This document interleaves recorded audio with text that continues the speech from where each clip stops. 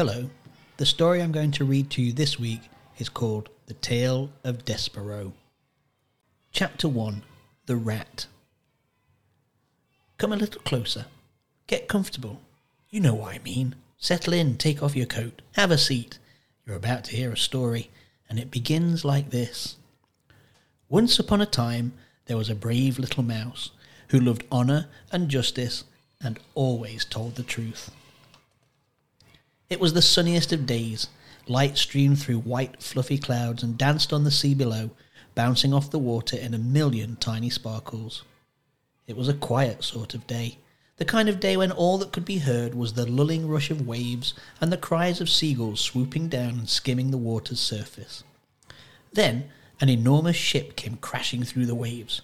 Its tall masts reached for the sun, and its large white sails snapped in the breeze. The wooden deck creaked as the bow sliced through the water. On board, the ship was full of activity. Everywhere were the common sights of sailing life. Winches, cannons, peg legs, and tattoos. Thick arms pulled hard on even thicker ropes. Sailors grunted and shouted. But if you looked very closely, you'd see something most unexpected. Amid the action, a small rodent lay fast asleep. Strangely, it was not lurking in some dark nook. Instead, it was basking in the bright sunlight, curled up on deck in plain sight. As the massive ship settled in after tacking, the creature awoke. It got up, stretched and yawned, raised its pointed snout towards the sun, letting the light wash over it, and took a deep breath of salty air. Then it looked around, as if searching for someone. The crew was just beginning to relax. Men grabbed a seat on barrels or huge coils of rope. Some lit their pipes. One played the penny whistle, and its tune wafted out over the deck while the waves rocked the boat rhythmically. The creature ran across the deck towards the sailors, and it boldly approached a man who sat whittling a small figure. Even more shocking, the brazen little rodent was soon settled comfortably upon the man's shoulder.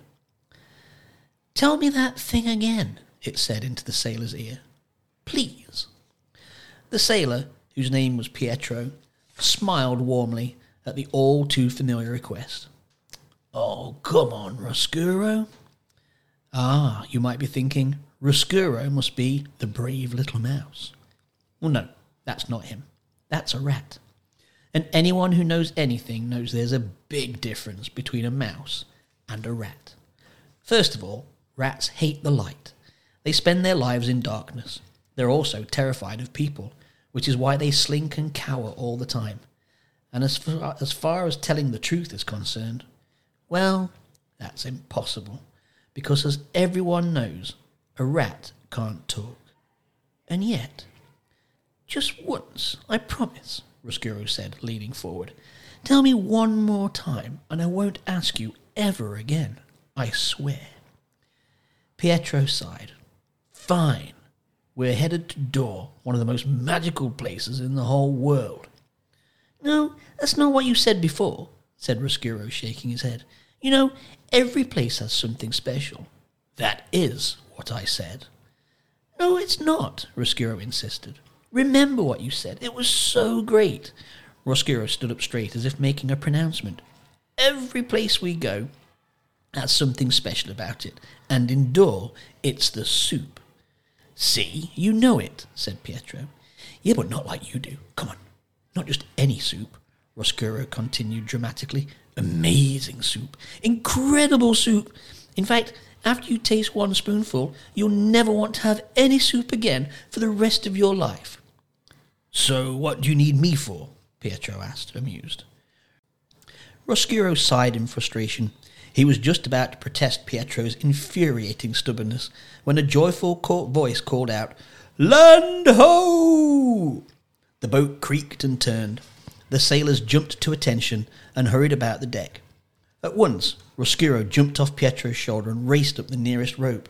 He leapt from spar to spar, scurried across the sails, and nimbly crossed one of the lines, working his way up the mast, all the way to the crow's nest.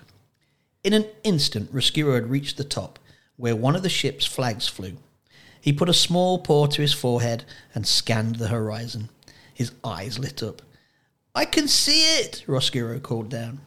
Pietro, the only one who could hear Roscuro's voice, glanced up at his tiny friend. The seafaring rat had seen many places in his life, but the place Roscuro saw at this moment thrilled him like no other. His heart leapt at the sight of it, and whose wouldn't? The kingdom of Dor was like a little jewel glistening against the sea. The castle, and everything around it, seemed to radiate light. Shimmering towers rose majestically to the sky. Their golden spires glowed warmly like a king's crown. At the base of white cliffs, a small harbour twinkled in the sunlight, and ships bobbed happily at anchor. Dor looked as if it had been sprinkled liberally with giant shakers of stardust. To a rat who loved light, Dor was a magical place indeed. But there was something else, something amazing. Roscuro sniffed, and sniffed again. Something incredible. "Oh, I can smell it, I can smell it!" Roscuro cried, inhaling more deeply. Something that would change the rat's life forever. Chapter 2. Royal Soup Day. What the rat smelled was soup, of course. Yes, soup.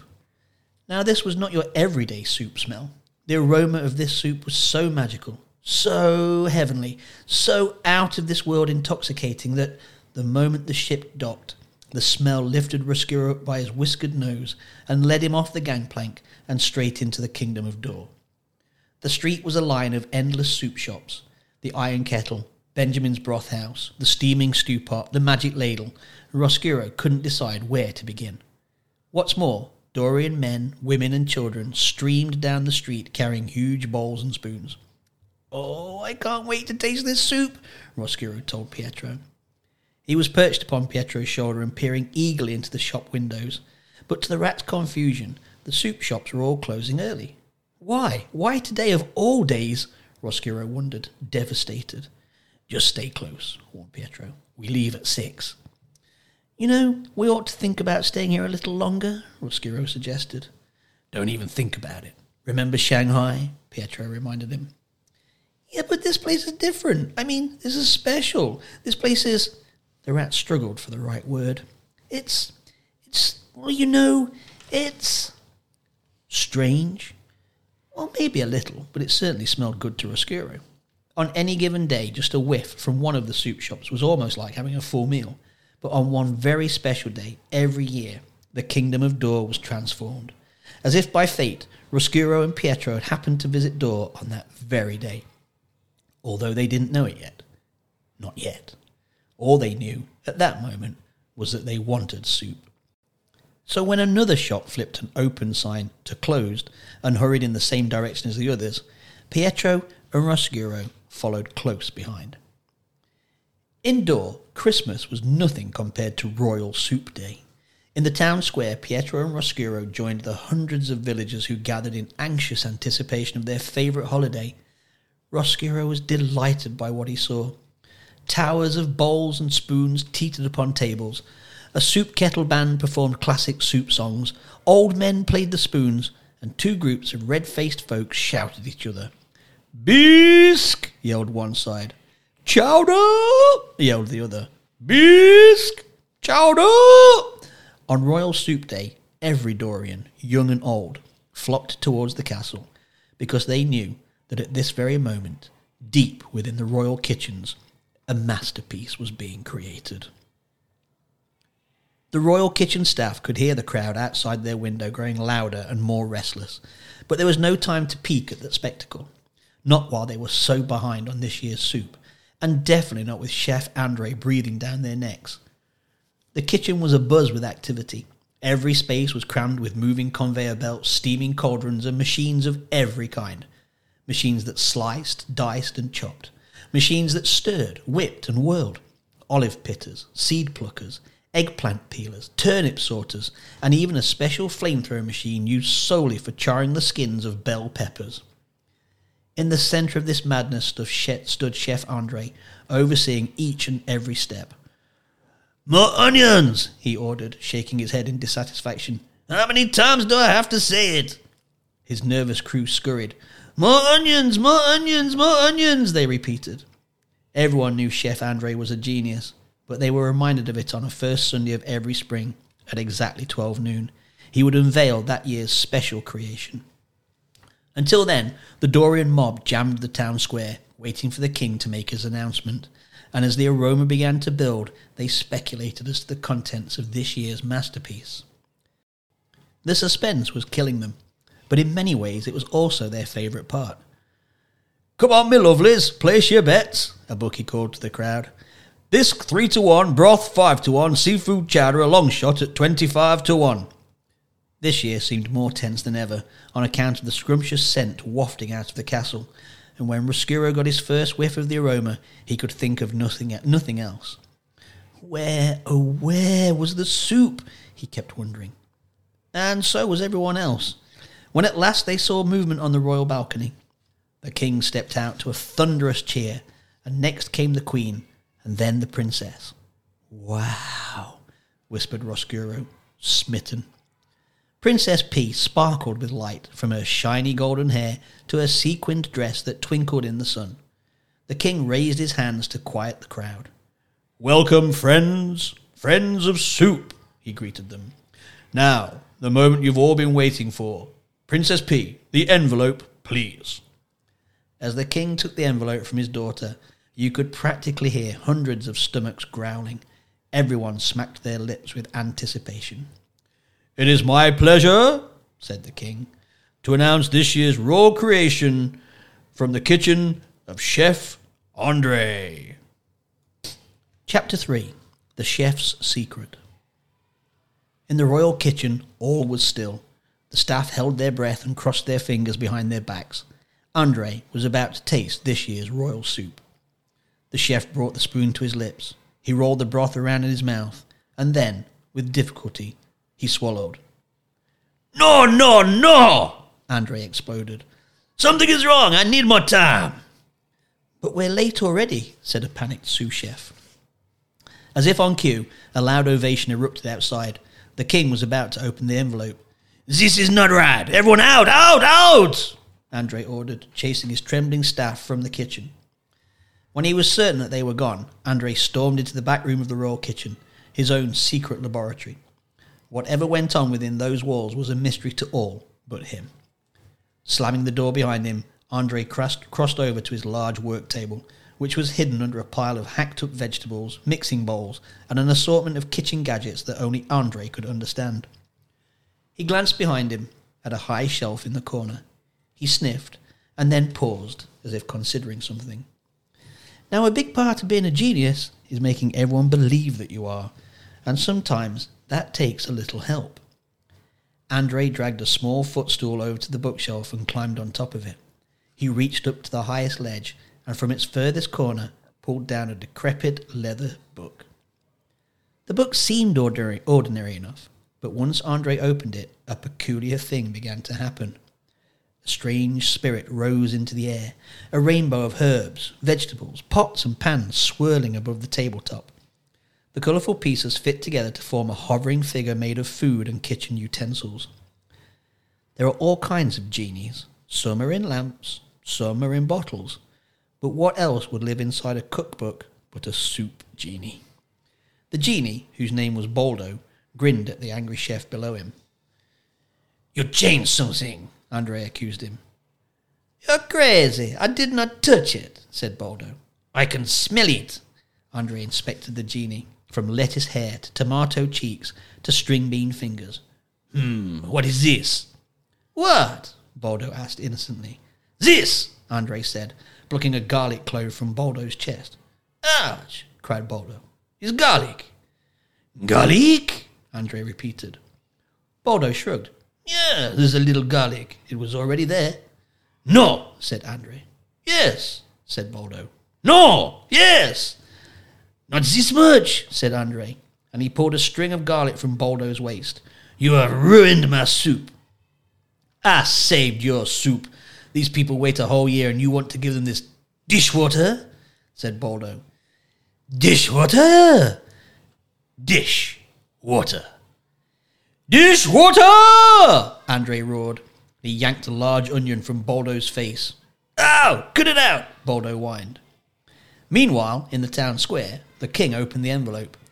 "And this year's soup?" he read, oblivious to their chaos in the kitchen, is a spring tureen of fresh herbs, roasted vegetables, and wild mushrooms. A huge cheer erupted from the crowd.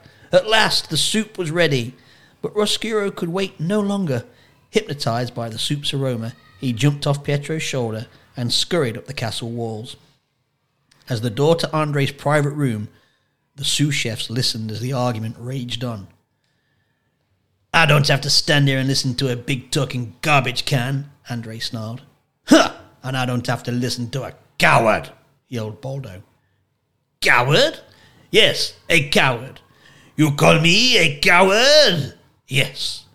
Andre ripped another clove of garlic from Baldo, and enraged, the soup genie pulled a tomato from his own ear and threw it at the chef, hitting Andre square in the apron. Splat!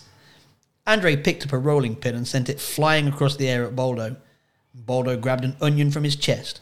Soon, bowls, spoons, and pans flew across the room in every direction. Bottles smashed against the walls. The floor was quickly covered in crushed produce, broken glass, and gadgets. Ripped cookbooks lay everywhere. And amid the wreckage, Andre fumed. He picked up the last unbroken object, a bottle of wine, and hurled it with all of his strength at Baldo. The bottle shot like a bullet straight for the genie's head. Baldo ducked. The bottle sailed right past him and landed, splash, in the cauldron of finished soup. The soup that every Dorian, including the royal family, was demanding at that very minute. Andre and Baldo looked at each other in horror. Uh-oh. The two approached the pot slowly. Oh, no, no, no, no, no, no, no, Andre moaned. This was a problem. A royal disaster. The soup was surely ruined. What was Royal Soup Day without soup? Hesitantly, Andre and Baldo neared the cauldron. They sniffed. They paused. They sniffed again. Not bad, Andre thought, and he put a tentative finger in the soup and tasted it. His eyes widened. Baldo dipped a string bean finger and tried it as well. Pretty good, he thought. Was it possible? Andre and Baldo exchanged a look. They tasted the soup again, and this time they each heartily plunged a whole spoon into the broth and savoured the new taste. Of course, they thought. Wine! Bellissima, said Baldo, embracing Andre. It's a fantastique, said Andre, and in a rare display of affection, Andre kissed Baldo on each cheek, squashing two of his tomatoes. But while Chef Andre and Baldo rejoiced, high up in the castle, a very different scene was unfolding down below. Pietro frantically searched the village streets for his little friend. Roscuro! Roscuro! Pietro called, jostling with pedestrians. Where are you, Roscuro? But it was no use. Roscuro was gone.